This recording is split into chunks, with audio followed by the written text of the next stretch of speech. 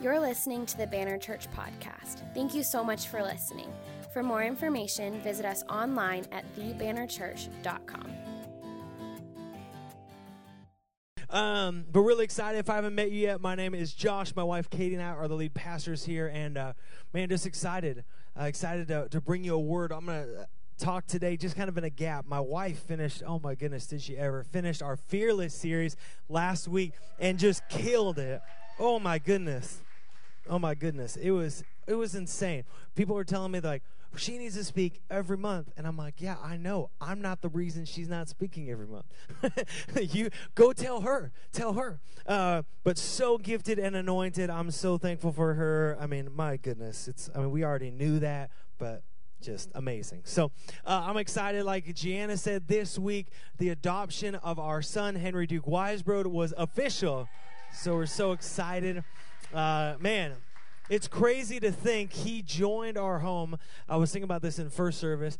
He joined our home right when everything shut down for COVID. So, like, he got into our house, and then the NBA canceled. You guys remember that day where the NBA was like, we're not playing, and everyone was like, oh, okay, if they're not playing, maybe the virus isn't either. Like, something's happening here, right? And so we got him, and so it has been 7 months since he's been in our home, which is crazy. Y'all, we've been in this for 7 months, which I said in first service, I'll say in this service, just kind of like take a deep breath. And yes, you've been dealing with this garbage for 7 months, right? Like your internet feed's been a joke. Some of you guys who've been just fighting it, trying to pay bills, struggling, trying to keep a job, find a job, leave a job, all sorts of things. And I got to say, at some point, like, it has been a wild season, right? And so I felt like today, as I was reflecting on the past couple months, I really felt like God was calling us to talk about the goodness of God and what that really means. So I want to start today. I want to pray, and then I'm going to share 2 scriptures with you before we start. But would you pray with me this morning? Lord God, I thank you for your word. Holy Spirit, I thank you that you are here with us right now. And I pray that our hearts would be open to what you're speaking, that our lives would be transformed by your word, and that we might become more aware of your goodness today, this morning, Lord.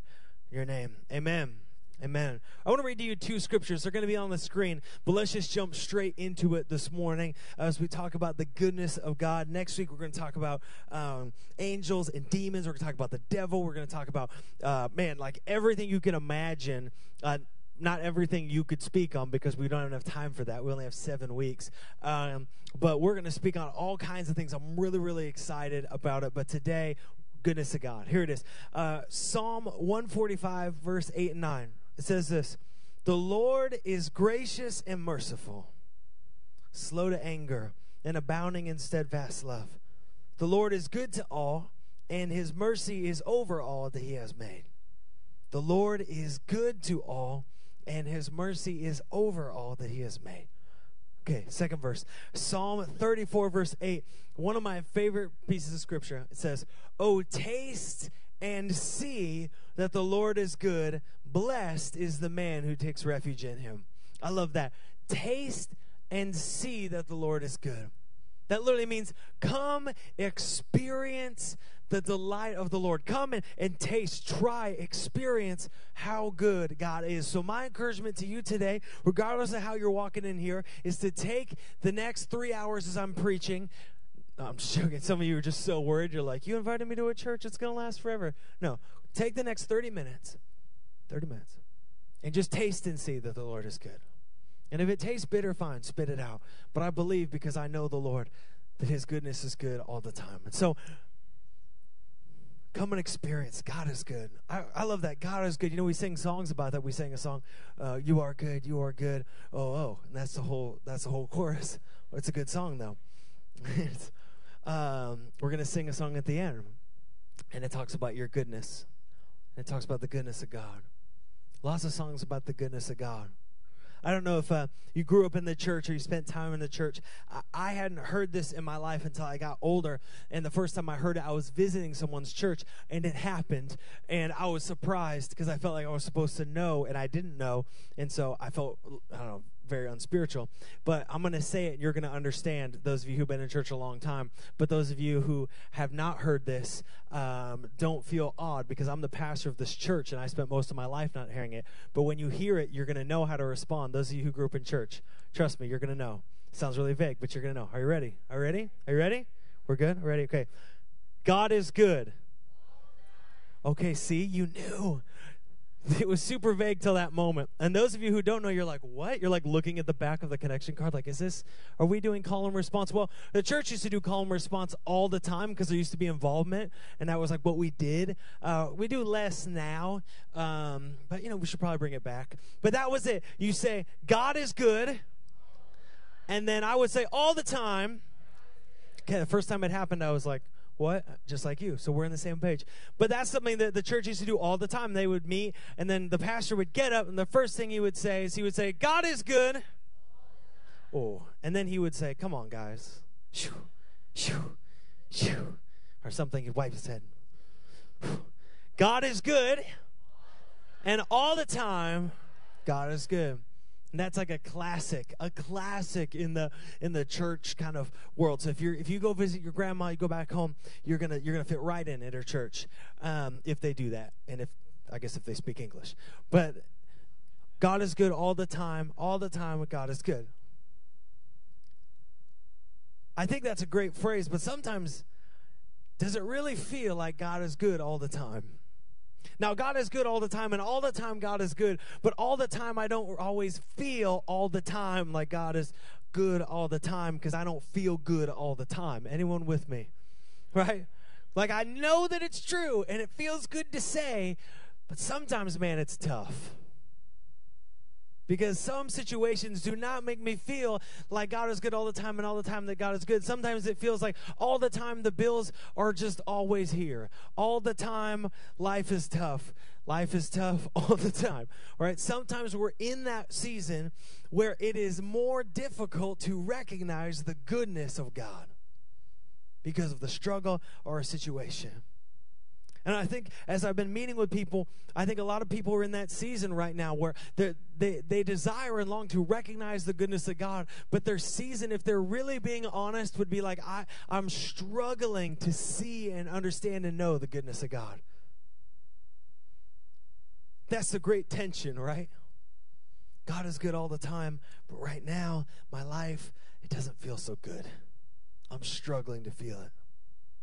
But can I encourage you this morning, and I'm going to explain more on this idea, but God's goodness is greater than your circumstances, that it can actually transcend your situation, that God's goodness is not defined by what you're facing or struggling with or fighting against. It's not defined by your failures. It's not defined by your shortcomings. It's not defined by COVID. It's not defined by this season. It's not defined by your job. God's goodness is greater, and that is not to diminish your struggle. Hear me this morning. That is not to diminish your circumstances. That is not to diminish your hurt and pain, but to give God the great and obvious clarity of his mighty power. It's not to say that this is less, but to say my God is greater, that his goodness is greater. This feels pretty great, pretty big, pretty overpowering in my life, and yet God is greater than that. Yes, the COVID season, it's hard for me in that season to say God is good all the time, and all the time God is good, and yet God and his goodness is greater than any sickness, is greater than any disease, is greater than any. So the key for me is not if God is good, but how do I live in awareness of God's goodness when the season, the time of life, the struggle doesn't really feel like it to me. I'm not feeling it. In that mode, you come in, the band's like feeling it, you're like, nope. No. Alec looks pumped, Jana looks excited. I am not. If I uncross my arms, you better consider yourself blessed, worship team. You know what I'm talking about. I gotta look outside when I say those ones. I look out here when I say those ones, so no one thinks I'm singling anyone out, unless someone's walking by in that moment, they hear me, and then they come to church and get saved, and amen. But today I want to talk about the goodness of God. The big question is, how do I become aware of God and his goodness even in my difficulty? When I'm pursuing him, when I'm struggling, how do I become aware of God's goodness in difficulty? And I feel like to start, we should probably define, and I should probably explain what I mean by God's goodness. What is God's goodness. What is goodness? Let me give you a definition. God's goodness is the perfection of his nature and moral excellence. That'd be like a blanket definition. God's goodness is the perfection of his nature and moral excellence. Let me explain what that means. The goodness of God can be conceived in essentially terms of God in himself, that'd be ad intra, God in who he is, and God's work in creation, ad extra, right? God in what he does, and his creation and the surrounding. And we kind of have to understand what it means to be good. So what does it mean for a thing to be good, for something to be good? Does it mean it's nice? Oh, no. What does it mean for something to be good? Like, how do we know if this mic stand is good? How do we know if it's more good than another thing? How do we know if it's completely good? Because it doesn't fall on Alec or electrocute him, right? When that's good. Amen. We want to keep our worship pastor. How do we know if it's good? How is a thing good? A thing is good to the extent that it is all it can and should be. You know what another word for that is? Perfect. A thing is good in the extent that it is all it can and should be. A perfect mic stand is completely good, right? It's doing everything it was created to do. When God creates the world, what does he step back and say? It's good. Meaning, I've created it, it's perfect. When he steps back and he looks at man pre-sin, he says, it's good. It's doing all that it was created to do and to be. It's good. It's called being perfect. And since God is infinitely perfect and completely perfect, then God is completely good. I know, I'm a philosophy major, so my brain is trying to go this way. Some of you who are also, you're thinking of rebuttals really quick, and I love that. It's great. But collectively, let's stay together here and say, if good is basically perfection in the sense that something is good in the sense that it is all that it ever can and should be, then God is infinitely good. God is all that he ever can and should be. It's unchanging. It is. God is good. Hear me. God isn't just doing good. God is. Literally, his being, who he is, his character, everything. God is goodness. He is goodness. Which means that God is good all the time. Right? We say, God is good all the time, and all the time God is good. That's actually true.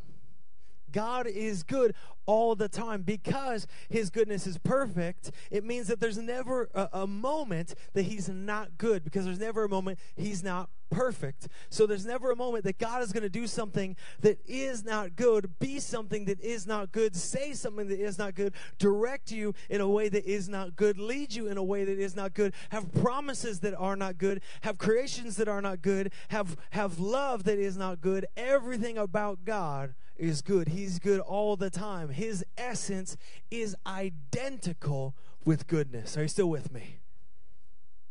He cannot be anything else but good forever and ever. He cannot be anything else but a good father forever and ever and ever and ever and ever and ever and ever. He can't be anything else. James 1:17 says, every good gift and perfect gift is from above, coming down from the Father of lights.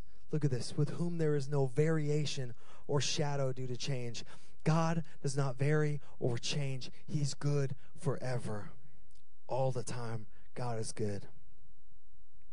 But I love that it's not just who he is. It's also an overflowing attribute. Okay, let's define goodness of God. Goodness of God is not just who he is. It's an overflowing attribute. Did you know the goodness of God is non-static? It's not just like he's good, but he does good. Because he's infinitely perfect and infinitely good, he also does good. This is important. God does good things and only good things.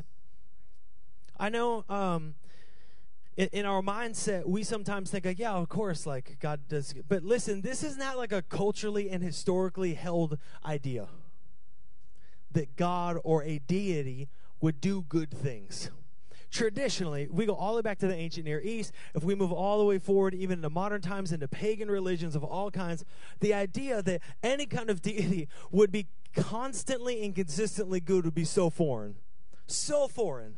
gods mostly work for their own benefit in the false god paganism sense. Work for their own benefit, work for their own purpose, work for their own goal. Gods do all kinds of things. They're deceivers, they're trickers, they do evil, they transform into, like Zeus transforms into a man who sleeps with a woman who has a kid, and then he wants to eat the kid and then like poops a planet or something. There's all kinds of things that happen in these religions, and they rarely are for the good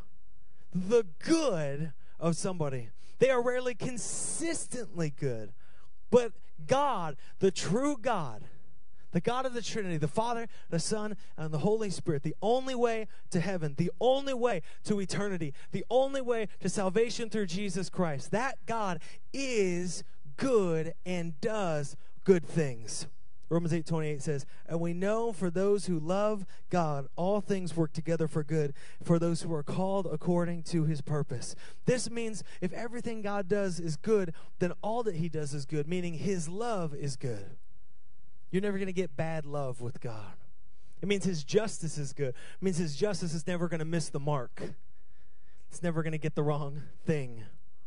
His justice means his mercy is good. It means all of his things are good. You can go through the list, right? All that God is good, and all that he does is good. His goodness can be seen in creation. It can be seen in his providence. It can be seen in all that he does. God is good. But what I love about God's goodness is that it is based on his character, not our circumstances. Unlike any other god that's defined by human hands and created by human hands, to altars built by human hands that will dissolve and die and wipe away, God is he is neither created by us nor defined by us. Thank goodness. His character is defined by him, and his goodness is defined by his character. So God's goodness is based on his character, not our circumstances. This is crucially important. We are imperfect people living in an imperfect place. God is perfect. So we experience brokenness. We do broken things. We do sinful things. I do sinful things. I do broken things. But God is perfect. This is the hardest one to grasp, I think, because so much of our world is defined by us. In a postmodern world where we have become God, where we have taken the role of godhood of our life and our authority, where we falsely try to ascend to the throne in a sense of godhood and understanding everything in this tragic, depressing spiral of postmodernism, we struggle to imagine that there's something defined outside of us. Well, I can't define it, so it can't be. Well, that's very bold. But God's not defined by you because he was around before you. He'll be around after you, and he will exist for eternity. He's defined by who he is. But it's so important because that should be good news to us. Because in the storm, he's still good. In the victory, he's still good. In the struggle, he's still good. It's his character. And that gives me confidence because in my failure, he's still good. Right? In my shortcoming, he's still good. When I feel like I've messed it up beyond all recognition, beyond what I could ever imagine, God is still good. When I feel like, man, I missed the mark, man, I didn't measure up, God is still good, right? It transcends my circumstance, though I can't see over the wave that seems to come to crash against my life in this moment.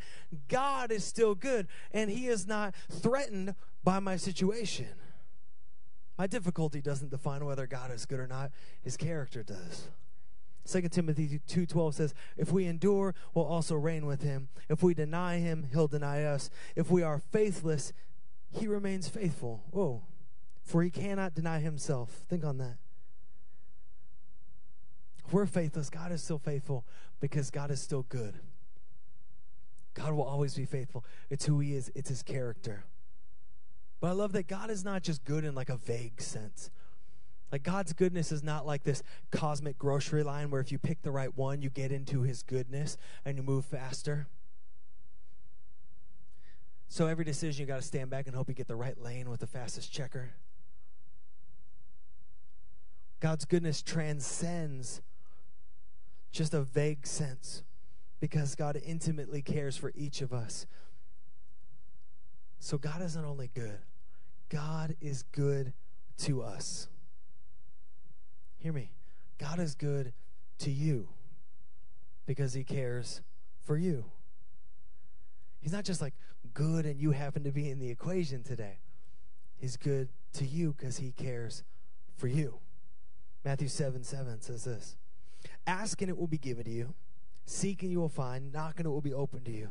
For everyone who asks receives, and the one who seeks finds, and the one who knocks it will be open. Or which one of you, if his son asks for bread, will give him a stone?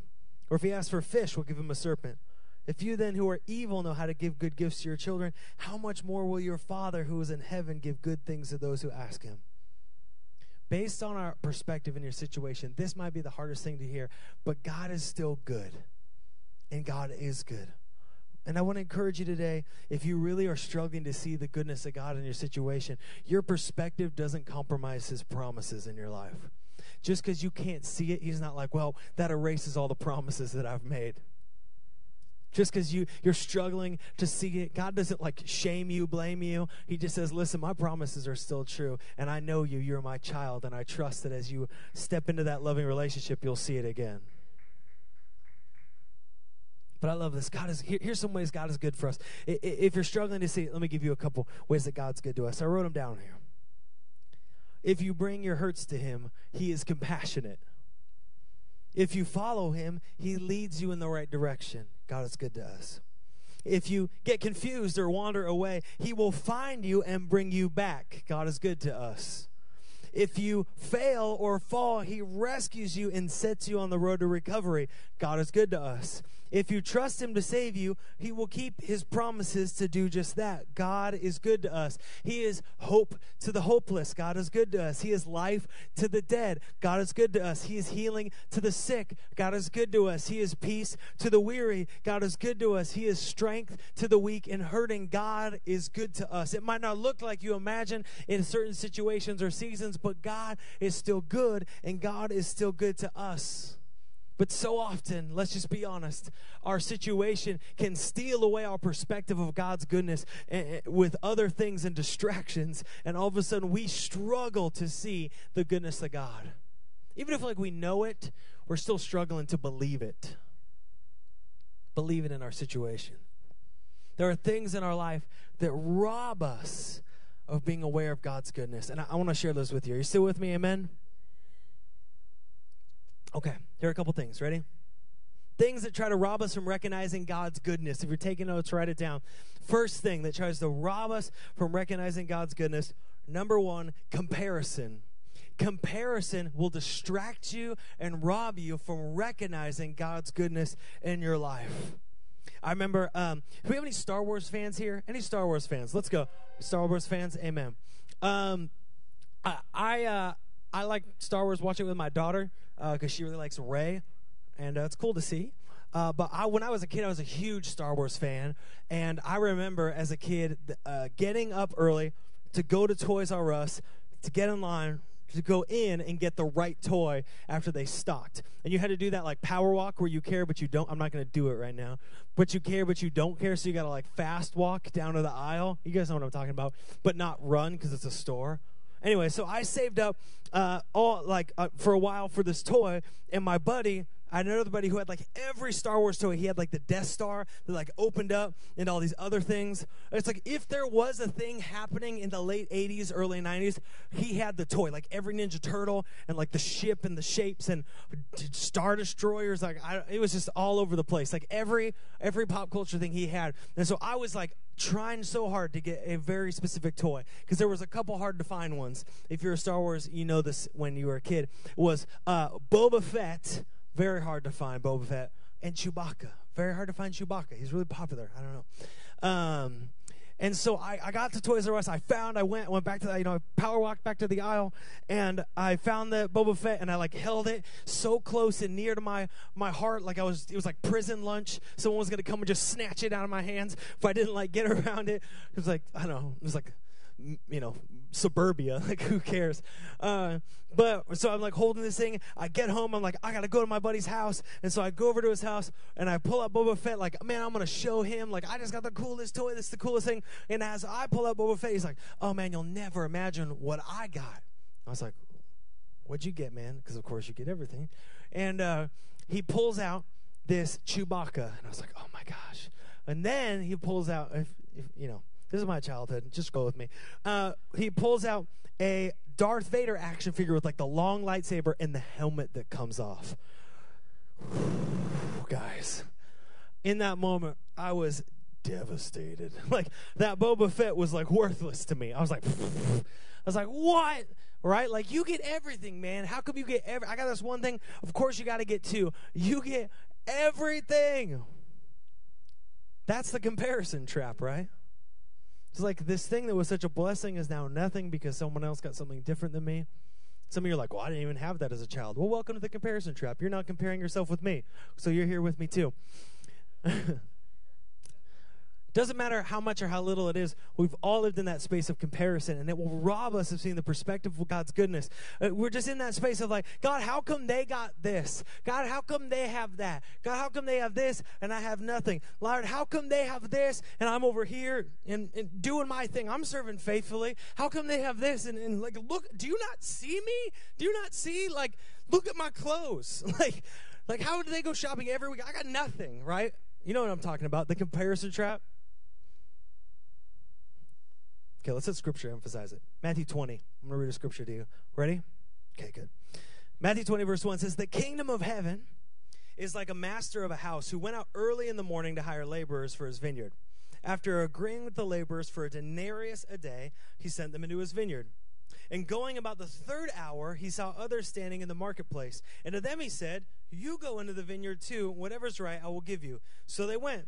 Going out again in the 6th hour, the 9th hour, he did the same. And about the 11th hour, he went out and found others standing. He said to them, 'Why do you stand here idle all day?' They said to him, 'Because no one has hired us.'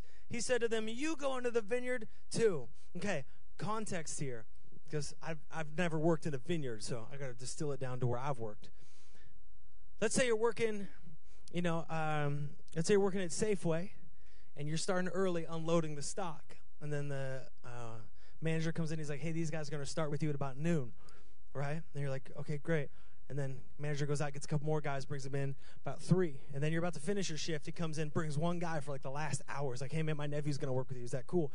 You're like, "Yeah." Okay. You would all have a base assumption, right, of wages. Currently, I've been up here since 3 o'clock in the morning.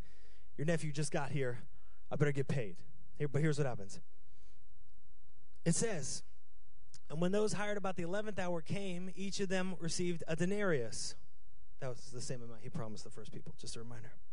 "Now, when those he hired first came, they thought they would receive more, but each of them also received a denarius. And on receiving it, they grumbled at the master of the house, saying, 'These last worked only an hour, and you've made them equal to us, and have borne the burden of the day and the scorching heat.' But he replied to one of them, 'Friend, am I doing you no wrong? Did you not agree with me for a denarius? Take what belongs to you and go. I chose to give this last worker as I give to you. Am I not allowed to do what I choose with what belongs to me? Or do you begrudge my generosity? So the last will be first, and the first last.' Lord, how come they're married, or they have a spouse, or they have a boyfriend, or they have a girlfriend, and they're not even serving you, and I'm serving you, and I'm alone? God, how come they are over here living, doing their thing, and making money, and I'm over here serving faithfully, and I'm broke? God, how come? How come they're healthy, and I'm sick? God, how come they have the newest thing, and I have the oldest? God, how come their car is running great, and my car's always broke?" You guys know what I'm talking about, right? Comparison over and over and over again in this trap of, rather than looking at the goodness of God, we begin to compare what he's given somebody else to what he's given us. And it's a trap. It's a snare. Some of you, I want to give you advice real quick. I don't want you to just take it and receive it, but it's not for everybody. So if it's for you, receive it, walk away with it. If it's not, leave it. Some of you, the best thing you could do today, the most spiritual thing that you could do today that would transform your walk with Christ, is you should go home and you should delete all of your social media immediately. I'm not like anti-social media, but some of you need to be for the sake of your soul. Just a suggestion in your life. Delete your social media, because you spend all day not using it as a tool to proclaim what God is doing, but looking at what God is doing in other people's lives. Scroll, scroll, scroll, scroll, scroll, scroll, scroll, scroll, scroll. That's why they give you infinite scroll. You are the product they're marketing. Comparison, the longing, the envy, the, oh my gosh, I wish I could go here. I wish I could go on this vacation. I wish I could go to this thing. I wish I looked like this. I wish I had these clothes. I wish my family was like so perfect like this, even though it took 12 hours to get this photo. I don't see any other part. I'm like, wish I had that. Wish I had that car. Wish I had this thing. And it's comparison. You're not even looking at what God has done in your life. You're looking at what you think God might have done in other people's lives. But I just want to encourage you, you might have more purpose if you didn't have Pinterest. You might have more influence if you didn't have Instagram. And you might have more fellowship if you didn't have Facebook. I think it's a great tool, but if it has become your master, go home and delete it. Throw it away so that you can recognize the goodness of God. And when you learn to recognize the goodness of God, fine. Then use it to spread the truth of what God has done. But if it is leading you into a comparison trap, if you go to bed scrolling through Instagram, looking at all of the different things that you don't have, can I tell you, you're missing the goodness of God. You say, I don't know if you can know that. Scientifically, we can know that. That we're missing it because of the comparison. I just want to encourage you, man, God is doing too many good things in this church, in this city, to miss it comparing yourself to somebody on Instagram. There's too many good things going on. And I know you might be in the struggle, and so the easy thing is to look at like someone's trip to Tulum or Iceland. I guess you can't go anywhere now, so maybe their car or their clothes, or that like they lost 15 pounds in COVID and you gained 15 pounds, and so go through every like fitness inspo account. You know what I'm talking about. But man, just allow your heart to rest and what God has done, and remove this unhealthy trap of comparison. Okay, second thing, conflict. Conflict. It's hard to recognize God's goodness when you're always angry at somebody. You're not this way, I'm not this way, of course. But anybody know anybody that is always upset about something, like always like enraged? Maybe they should delete their Facebook too. Like always upset, always at odds with somebody. It's hard to recognize God's goodness when like you're always just mad at everyone. You're always upset at everybody. Proverbs 22:24 says, "Make no friendship with a man given to anger, nor go with a wrathful man, lest you learn his ways and entangle yourself in a snare." Anger is a snare. Being emotionally locked into conflict is a snare. Constantly upset, constantly at odds with people will rob us of seeing God's goodness. Okay, third thing. You still with me? Okay, continual sin. Continual sin. That nagging sin. Man, if you've ever heard Come Thou Fount, one of my favorite songs, prone to wander, Lord, I feel it. Like, yo, that's anyone's heart been there? Like, prone to wander, Lord, I feel it. Bind my wandering heart to thee, right? Continual sin. James 1:14 says, "But each person is tempted when he's lured and enticed by his own desires. Then desire, when it's conceived, gives birth to sin, and sin, when it's fully grown, brings forth death." Continual sin, it does this. It makes us ashamed. So we feel like we cannot approach God and experience his goodness because we don't deserve a good God, because we deserve to live in shame. We sideline ourselves from recognizing the goodness of God in our life. Can I tell you, repent, release it, get rid of it. Get accountability in your life that builds structure so that you don't return to it. But man, repenting of that and releasing it is so freeing because you begin to recognize the goodness of God when you're not plagued by the shame of nagging sin. Fourth thing, comparison, conflict, continual sin. Fourth thing that can really rob us from recognizing God's goodness is complaining. Complaining. Some people, there is always whining about something, and it is a distraction. Some of you struggle with a negative streak, let's call it that. Like maybe a little prone to being a little negative. Something comes up, somebody does something, our response is maybe a little negative. But that grows. That grows into an attitude where just nothing is good enough. Usually it grows out of a place where you don't feel like you're good enough, so nobody else is good enough either. But this idea that nothing is good enough, there's always something to complain about. There's always something to nag about. I've had someone came up to me and they're like, "Pastor, we preach too much on the love of God. You need to preach on the judgment of God." I was like, okay. I was like, well, next week we're preaching on repentance, and, we're going to talk about that there. So I preached on repentance. They said, Pastor, they came up to me again, Pastor, actually they called me. We preached too much on, repentance and sin. We need to preach more about mercy. I'm like, all right, you know what? I can't win with you. Which is adapted to one of my favorite rules. The squeaky wheel is just the squeaky wheel. People say the squeaky wheel gets the grease. No, the squeaky wheel is just the squeaky wheel. It always squeaks. Right? If you have that friend in your friend group just always squeaking, always complaining, always whining, at some point you need to put some emotional boundaries in there, because if you're one of those people or you surround yourself with those people, what can happen is you begin to miss the goodness of God displayed both in creation and in divine providence, because something is always wrong. Something is never good enough. When we look at Israel in the desert, Israel, they escaped from Egypt. They're miraculously led out from Egypt, and they're in the desert, and they're hungry. So they cry out to God, God, give us food. And so he does, miraculously from heaven. Think on that. Like, I'm hungry. And God's like, oh, and just ravens and bread and meat, right? He provides for them. But what immediately happens is what? They start grumbling and complaining about something that none of us have ever seen. If you've seen it, let me know after service. I'd love to hear about your experience. I have never seen food fall from the sky that, hasn't been personally shot out of the sky, right? Like, hasn't been forced out, right? Other than that, I haven't seen that happen. That's amazing. But here's what happens. Psalm 106 tells us, they despised their pleasant land, having no faith in his promise. They murmured in his tents and did not obey the voice of the Lord. Isn't it crazy how quickly your miracle can turn into murmuring? Let me give you an example. My son, we just adopted. He's amazing. He's like the cutest kid, along with my daughter. I got to learn how to say those things now I have two kids. You can't just praise one or else the other one gets a complex. He's one of the cutest kids that I have. I don't know how to say that. But I love that kid. I've been praying for him even before we ever met. We've been praying for years for adopting. But yesterday, I thought, wow, this is hard. And I was very frustrated with my kid.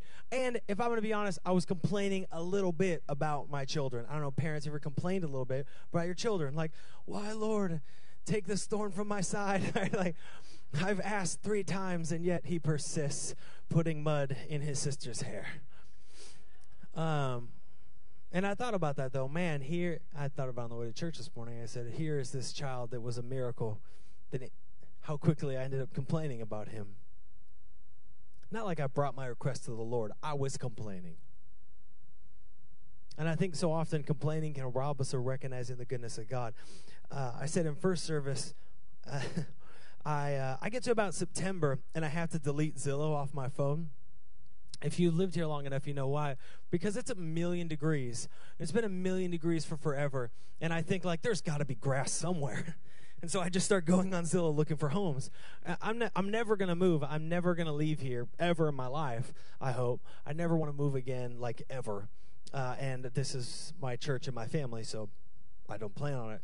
But I get a little complaining, and I was outside and I was working, and I think I was breaking concrete or something, and I cut my hand open pretty hard, and I came inside and I was mad.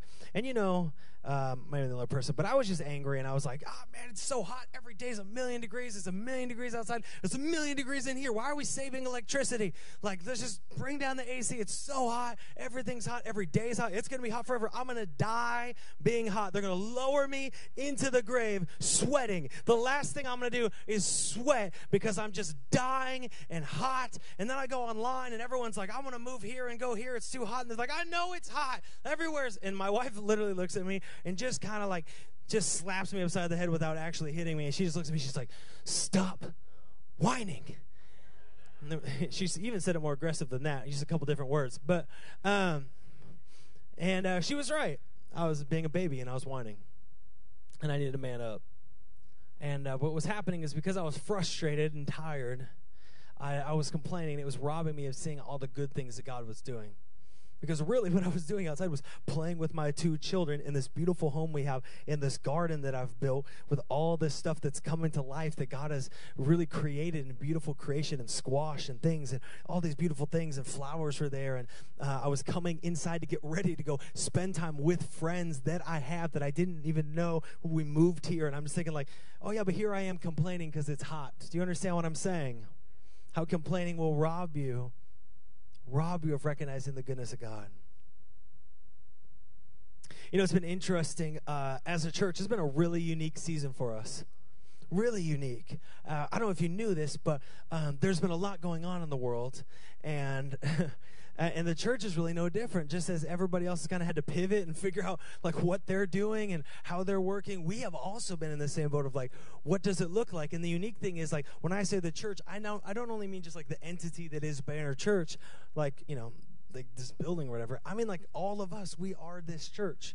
So like everybody else, as you're pivoting, we're like collectively moving. This is a really interesting season. And I remember, you know, thinking, okay, like we've been lead pastors for 2 years. Everybody keeps telling me after 2 years, you really get your arms around it. And literally like COVID hit. And I was like, called up the guy who told me that. I'm like, I think you were wrong, man. I don't believe that at all.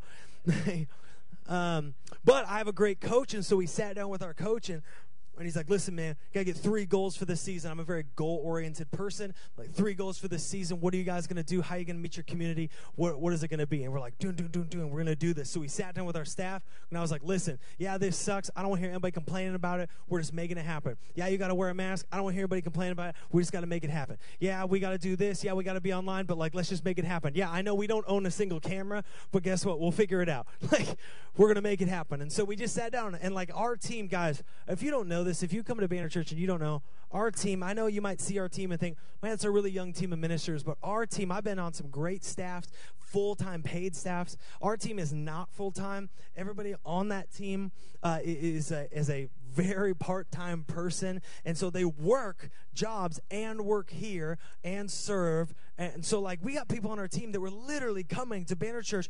They were coming, working all day, and they coming at 7 o'clock at night. And, like, Alex here, he get here like 7:30. We'd record Nino and all these guys, Marcus. We'd all come, we'd, like, record till, like, 9:30, 10 o'clock at night. And then Alec would stay till, like, 1 o'clock in the morning mixing and mastering and making this so we could have service. It was crazy. It was honestly crazy. And so for, like, months, we just like ground it out. And I have to say, I have never been more impressed, just enamored, obsessed, excited, and thankful for a group of people like our staff. Aren't they amazing? Can we celebrate them? It's awesome. No, come on. Let's really yeah, come on. Amazing. I got like a kids director doing outreaches. I got, a team recording. We have a video team that started up. We are loving the block. We have just amazing stuff. Online campus team. Like, it was just, we're like, we got to go. We got to make it happen. But, about like a month ago, I was like, man, I think that's it. I think that's all the energy I have. I don't know if you've ever gotten to that point. I'm like, that might be it. I'm very motivating. I'm very pumped. And then it was just like, I was like, I'm out. I did it. Like, I drug us across the finish line. Like, first day we could like meet in person. And then I was like, if someone yells at me about like masks or hats or something, I'm just going to lose my mind. Burn this whole thing to the ground. Like, I had like no more energy left. And when you're tired, I don't know about you, I can sometimes get a little easily frustrated when I'm tired. It's like hangry, but with energy in life. And so I started to get a little frustrated how things were. I started complaining a little bit. I started comparing myself to some people, some of our coaches, which is kind of funny because, like, there's a reason they're coaching me and I'm not coaching them. Like, they're launching their 12th campus, and I'm just trying to get people to serve. And so I began to get really negative about something that was actually amazing. And God was doing amazing things. And so I had to step back. So I stepped back and I said, hey, man, let's look at all that God is doing at Banner Church. I need to step back. I know I'm frustrated. I know things aren't easy, but I need to step back and look at all that God has done at Banner Church. So we made a list, and I want to share that. Can I share this list with you today? Okay. It's like 1.25 pages. Here's a list. This is from my team of what God has done online. We launched an online campus with a team to lead it. That's pretty awesome. We have people And you can just keep clapping. I'm going to keep talking. We can just kind of let it all go together. It's cool. But we have people watching around the world, and we have engagement from other states, including people coming to small groups from other states, which is pretty cool. In our first series alone, our Hope and Healing series, just in that series, we had 22 salvations. Most of you ever had. We launched online small groups, which is big for us, online small groups. We have people come from online to attend in person. And we continue to have reoccurring. Some of my favorite people in this church still go to church online, and I love them, and they're so faithful. It takes a lot of faithfulness to go every week online. I got to say, man, if you go every week online because, you have to stay home and you have to be quarantined, like, God bless you. We're thankful for you. Like, we're going to celebrate you like crazy when you get to come back. That's amazing. Okay. Sunday team, we had in this COVID season 60 visitor cards filled out, and 22 of those who filled out information. So about a third of those who filled out information are now regular attenders, and a lot of them serving in the church. Pretty cool. We've had increase in team members faithfully serving and team members making a step to champion ministries. We've had leadership increase in our Sunday teams. The team is learning to grow together, study resources and books, and having the enthusiasm. This is what Katie wrote in the Sunday team. Enthusiasm and excitement for all God is doing in the lives of people who walk in on Sunday. Pretty awesome. Small groups. Okay, during COVID, we took all small groups and put them online, which we had never done. Now I feel like we kind of all know Zoom. When it started, I was like, let's just do whatever is the free thing that we can do to get people together. And then we just kind of clunkily bounced our way through it, and then we figured it out and then rocked it out. And I was so impressed by our small groups team. But overall, in these two semesters that we've had, 19 small groups and 173 people involved in small group ministry. Pretty awesome. I love hearing from our kids ministry. Our kids are memorizing scripture. I love hearing that we have these shy kids in the kids ministry that are breaking out and singing and dancing and learning and growing and having fun. But it's been amazing. Delaney started a parent council during this time to do these once-a-month gatherings and really cast vision and have a heart for building up the kids ministry, that it's not babysitting. It's coming alongside parents to see God do a work in the life of your family. And it's been incredible to see all the events they've done and the things they've planned. Delaney was terrified that we're going to come back and no kids were going to be here, and it was going to be like when we started, because it was just our kid. There was one. When we started, there was one kid, and it was mine. I guess there would be two now, so hey. But that we have averaged 23 kids on a Sunday now, which is awesome. Let's celebrate it. Okay. Let's keep going. This is all my take a step back, stop complaining, look at the goodness of God list. Men, we never really had a men's fully kind of fledged ministry, but Dave Barry has taken the mantle of men's ministry. He's led a men's small group each semester, so we've had about 25 guys connecting at 2 different times through men's ministry. And he's had men really take that step of leadership in the church and in family, which has been awesome. Okay, our worship team went fully online. I love this. Our worship team had to learn to not only build a film team, learn how to live stream, learn what live stream even is, get it all installed, find a way to get people to donate to pay for it, but then we had to get it all installed while also filming the other services. And our worship team, I kid you not, learned how to multi-channel mix down, which is great for recording music as we go forward, because we're learning all these skills. Scarcity breeds ingenuity here. Learned how to record all these things, and then obviously had to mix and master and put them online and then upload it and all this stuff. It's pretty amazing. But we've had a full worship team all the way through COVID. We've added, I think, 6 musicians to the worship team, and more are adding. And we have a specific role now, finally, overseeing, that Patrick's doing, is overseeing all of our tech and lighting and sound.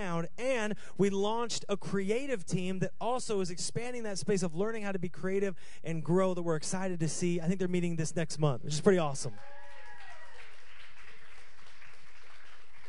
Okay, two more things. Financially, people are always like, how's the church doing? They're asking me, how's the church doing? And I want to say, at the beginning of COVID, I was very unsure, because we worked really hard to steward our finances well. I take the finance of this church very personally, and no, it's not because I pocket a lot of money and send my kid to a private school. That's not a thing, trust me. Your kid can go to the same public school my kid goes to.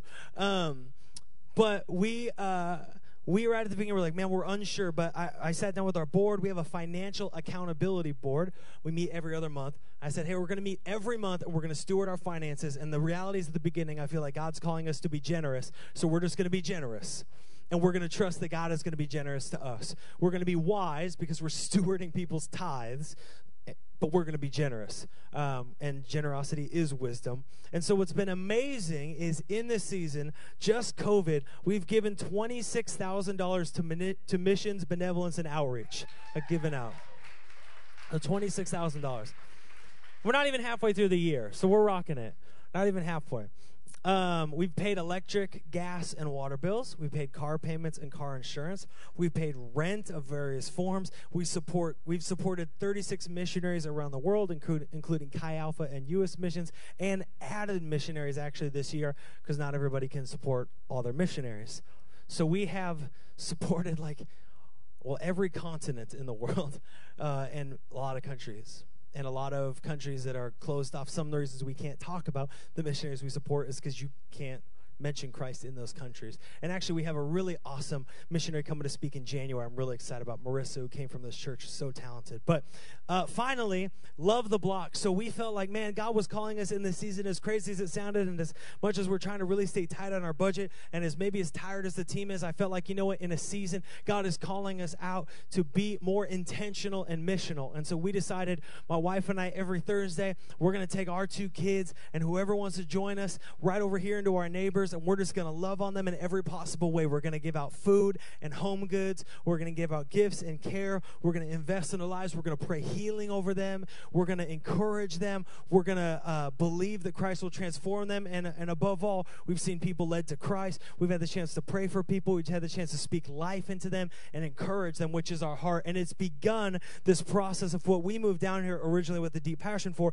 is that every block in our city would have a group of people under the banner of Jesus Christ that would be caring for them intimately and personally, to know their needs, to sit with them, to walk through life with their family, and believe for the transformation of Jesus Christ.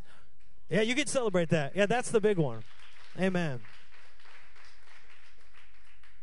I say that to say it didn't look like I expected, but sometimes you got to take a step back from your situation, from your season, from your struggle, to really begin to understand and look at the goodness of God, because so many things will begin to distract from it, and yet God is good. I bet if you really took a second to count your blessings and to look at the Lord, you would be amazed. If we could just remove those snares, remove those distractions, we would look and say, man, God is good. It didn't look like I thought it would. Some of you are in that season. It doesn't look like I thought it would. It doesn't look like I expected that it would look. You know what? My year has not gone like I planned. I got a dream journal, did a dream board. None of this looks like what I planned. But guess what? God is still good. God is still good. It's been a good season for my family and a hard season for my family, but God is still good. So I've been praying, and I want to invite you to pray with me. God, give me perspective to see your goodness regardless of my situation. God, give me perspective to see your goodness regardless of my circumstances. So the question is, how do we do that? How do we live aware of God's goodness even in tough circumstances? I want to share 3 things with you. Good? 3 things? Okay, 3 things real quick. One is look for his goodness. Number 1, look for his goodness. I'm going to give you 3 ways to look. You ready? Look up. Okay, immediately you're going to think, look to the sky. That is true. Look to the heavens. Where does my help come from? My help comes from the Lord. Very true. But what I mean is look up in a different way. I mean, when I love to go fly fishing. And this happens even when you hike. I don't know if you notice it. But you're trying to go somewhere, and so you're always looking down so you don't trip, so you don't fall, right? Have you ever hiked somewhere beautiful, and you spent half the time just making sure you don't eat it because it's loose stones? And so you're walking carefully. But you realize you've spent 90% of the day like this, hunched over, trying not to fall. Look up to me is like, look at what God has made. Man, I fish in some of the most beautiful places, and sometimes I look up and I'm like, oh yeah, that's right. My wife and I were fishing this creek up north, and I was like, man, just look up. I know we've been walking, trying not to fall, but look up at what God is doing. Look where we've hiked to. We've hiked to this creek. We're catching native brown trout in the middle of nowhere. There's not a person around, right? And here we are fly fishing in this little tiny creek. Like, we're just seeing the craziest nature. I saw a snake catch a fish. It was bananas. That's not cool to you? That was awesome. And I just think, like, look up. How often in our life have we been so questioning and so wondering, so working through, hoping that we could discover the goodness of God as we're working through life, that we don't look up and see his goodness all around. Look at creation. Go out into creation. Go out and look. Go out and see what God has done. Scripture tells us the Lord is good to all, and his mercy is over all that he has made. What he has made is good. Okay, look up, look around. This is a big one. Look at who God has brought in your life. If you're in this church, look around at people. They actually could care for you if you let them.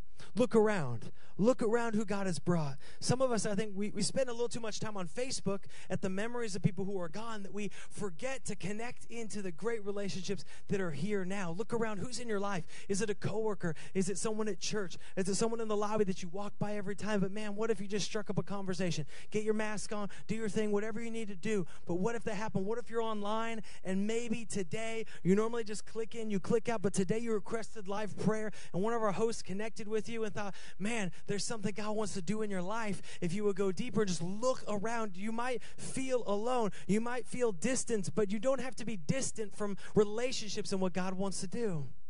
1 Thessalonians 5:14 says, we urge you, brothers, admonish the idle, encourage the faint-hearted, help the weak, be patient with them all. See that no one repays evil for evil, but always seek to do good to one another and to everyone. Man, community is a blessing.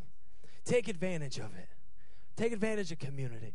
Take advantage of opportunity. Take advantage of connecting. Okay, third thing is look in. Take a look at your life. Take a look at your soul. Look in. So look up, lift your head up, look around, see who's around, and also look in. Did you know this? That if you look into your heart and you look at the state of the redemption of your soul, you have enough right there to praise God for his goodness. Because sin separated us from the goodness of God. God did not separate us from him. Sin separated us from a relationship with God. Our sin, our rebellion, our selfishness. And so Jesus came. God sent his son to die for us so that we might be restored into relationship. I don't know what you've heard, but hear me. Jesus is the way, the truth, and the life. There is no other way to the Father but by him. The only way to God is through his son Jesus Christ, who loved you and we talked about relational risk, took the greatest relational risk you can take in dying for you in the hopes that you might believe in him and in so be restored to your purpose and experience the miracle of a new life in Christ. Look in. Romans 5:8, but God showed his love for us, and that while we were still sinners, Christ died for us. Salvation is greater than the struggles of my situation. It's greater than what I'm facing. It's greater than what I've done. God's goodness, look in. Okay, so not only look for his goodness, number one. Number two, recount his goodness. That word recount comes from Psalm 9:1. This is an important one for me. I'm just going through the steps that I went through. Psalm 9:1. I will give thanks to the Lord with my whole heart. I will recount all your wonderful deeds. The word there, recount, literally means to inform with evidence, meaning I will take stock of what you've done, and then I will make it known. I will inform with evidence. I will recount your deeds. You know, when we do an election and there's a recount, that means tally up again, see what's here, maybe we missed something. I think in our life sometimes we need to do that, step back and just tally it up again, see if we missed something. See if we miss a little bit of the grace of God. See if we miss the mercy. Yeah, maybe we're in a season where we couldn't pay our bills and someone stepped in to pay for us. Yeah, that's tragic that we couldn't pay the bills, but maybe the blessing and the goodness is that someone did it for you. Yeah, we couldn't pay for our own sins and we lived in brokenness and sin, but maybe the goodness is that it was paid for you. Recount, recall. When I do discipleship with men, we're going through individually, but we're all going through the same book, just separately. It talks about making a list of your blessings. Make a list of 100 blessings. Make a list. That's the most practical way I can think of. Make a list to recount his goodness. Let me give you a couple from my list. My church. That's a big one. Air conditioning. Some of these are more trivial than others. Cold rivers. Wild horses. My kids playing together nicely. Conversations. Soil. My wife. These are things that I count as both blessings and privileges that I recognize the goodness of God within. Some of those are highly complex. Some of them are just things I thought of that day. Make a list. That's really practical. Recount the ways in which God has been good. Recall the ways in which God's goodness is displayed, not only in the providence in your life, but just in creation. When was the last time you recognized, like, man, God does beautiful things? And if he does beautiful things in creation, he can do beautiful things in my life. Okay, third and final thing, band, you can come up. Third and final thing, this is like the most important. The most important. Worship the Lord. Worship the Lord. Did you know that worship is not a placeholder? Did you know that you were created to worship? This is crazy. So like bees were created to buzz and fly, and like bears were created to, get honey and eat salmon and roar. You were created to worship. That's your purpose. Now, I'm not talking about like style. Maybe you have a different style preference. That's what I'm talking about. You were created to glorify God in a relationship with him, to worship him with your heart, mind, body, and soul. And one of the ways that we worship is through the musical act of worship. It is one of the most important ways that we focus our heart on God's goodness in all seasons. Psalm 34, 1 through 10. This is an expansion on the verse I read at the beginning. So let me read you the whole thing. It's so beautiful. It says, I will bless the Lord at all times. His praise shall be in my mouth. My soul makes its boast in the Lord. Let the humble hear and be glad. Okay, let me pause here. Because you think like, yeah, that sounds great. That was written by David. He was a king. I'm not a king. I'm broke. Well, let me tell you, this was written when David had to pretend to be crazy so he wouldn't be murdered. So this is not written from the mountaintop. This is written in the valley. So if you're in the valley and you think this is disingenuous to your suffering, hear me say, no, it's just the perfect response to it. So here's what he says. Let's keep going. Verse 3. Oh, magnify the Lord with me. Let us exalt his name together. I sought the Lord, and he answered me and delivered me from all my fears. Those who look to him are radiant, and their faces shall never be ashamed. This poor man cried, and the Lord heard him and saved him out of his troubles. The angel of the Lord encamps around those who fear him and delivers them. Verse 8, oh, taste and see that the Lord is good. Blessed is the man who takes refuge in him. David, in a cave, hunted by Saul, knew something that if we could grasp, I think it would change our life, is that God's goodness transcends our situation. And so through worship, we refocus our heart on him and his character, not just our circumstances. We lift our head for what we've been struggling not to fall in, and we look at the beauty and majesty of who God is. And it doesn't minimize our hurt. It doesn't minimize our situation. It doesn't minimize anything. It doesn't minimize the politics in our country. It doesn't minimize COVID. It just maximizes the authority and position and promises of God. And it's not that ever changes either. The gap here is our perspective. It changes our perspective to recognize God and all that he does. And that happens in worship. The band's going to lead us here in a song, Goodness of God. I love this song. Before we do, I just want to tell you a quick story. Horatio Spafford, he was a lawyer in Chicago in the 1800s. And he invested into a lot of land. And in the Great Fire of Chicago in the 1800s, it came through and destroyed all of his investments. So he went from being like pretty well off to being financially devastated. So Horatio Spafford decides that him and his wife are going to go, and their 4 daughters are going to go to Europe and travel because Chicago's on fire. And so they're preparing to go, and he has to stay and deal with some work because of his properties and because of the fire. So he sends his wife and his 4 kids ahead of him. And so they're crossing the boat, going to Europe, and about halfway across, they have a collision with another ship, and the boat sinks. And Horatio Spafford, who's back at Chicago, gets a telegram from his wife, and it says 2 words. It says, survived alone. And in that moment, he's devastated, obviously. Not only has he lost everything financially, but he's lost his children. So Horatio gets on a boat to go to Europe to meet his wife. And as he's traveling over the piece of water where his daughters died, he has the captain stop. And he writes probably what is one of the most famous hymns, It Is Well With My Soul. sitting on the place of great tragedy, he recognizes the goodness of God that still remains because of God's character that transcends and can lift him and help him endure and give him hope even in the midst of his suffering.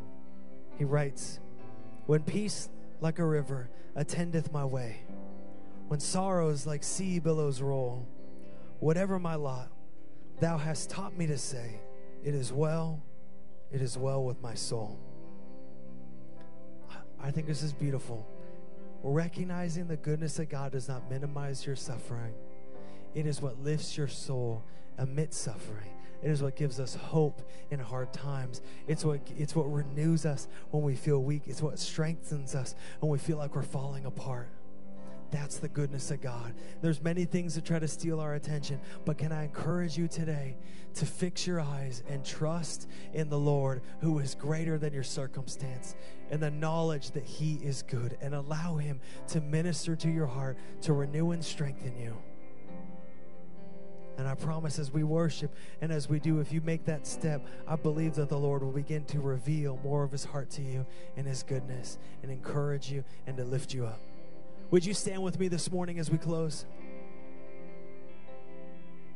You can bow your head and close your eyes with me. Just give us a second to focus our hearts and minds together. The band's going to lead us in the song, and then we'll be done this morning. But my closing is this. It's not an altar response, though the altar is always open and is open to you to pray at any point to respond. But my response is simply this, with your eyes closed and your head bowed,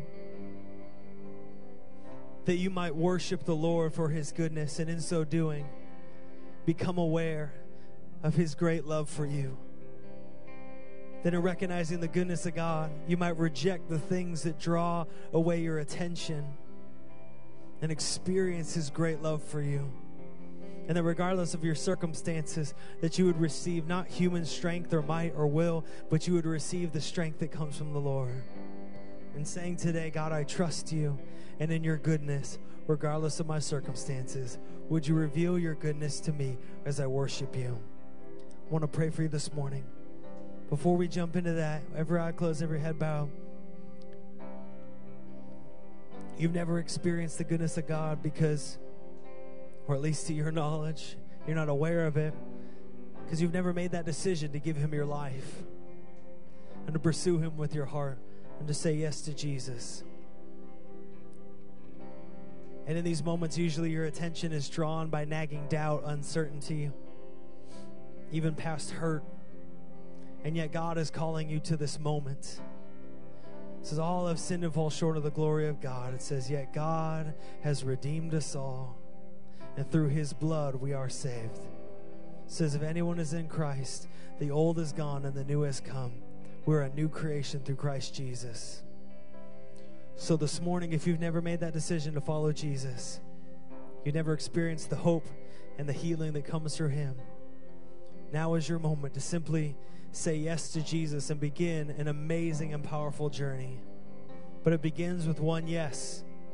A yes that says, yes, I repent of my sin. I lay my heart before you, Lord, and I choose today to follow you with my life as my Lord and Savior, Jesus Christ. If that's you, with every eye closed and every head bowed, if you're in person or you're online, would you just raise your hand and put it back down this morning? I want to pray for you this morning. God, you see every heart that's made that decision to say yes to you. And so I pray right now that every sin will be repented and every life will be laid down and every heart will be restored. We thank you, God, that for every life that commits to you, God, that you lift and you restore into the perfect, beautiful relationship you intended, and that there is hope for every future and healing for every past. And God, I thank you that every person who says yes to you can experience the freedom and the power of the new life that comes from you, Jesus Christ. So I pray this morning, though it may be a journey of many yeses, I pray this morning for every heart that says, I commit my life to you in Jesus' name. Amen. going to invite you then in this moment. The band's going to lead us. And as we do, can we do this together? Can we begin to say, God, I trust you. God, I trust in your goodness. God, give me eyes to see. And I encourage you, don't rush out from this moment. Don't run away from this space. Don't close off. Don't get distracted. But press into this worshipful moment and say, God, would you reveal your goodness to me? Open my heart to your goodness and your truth. Let's worship together in Jesus' name.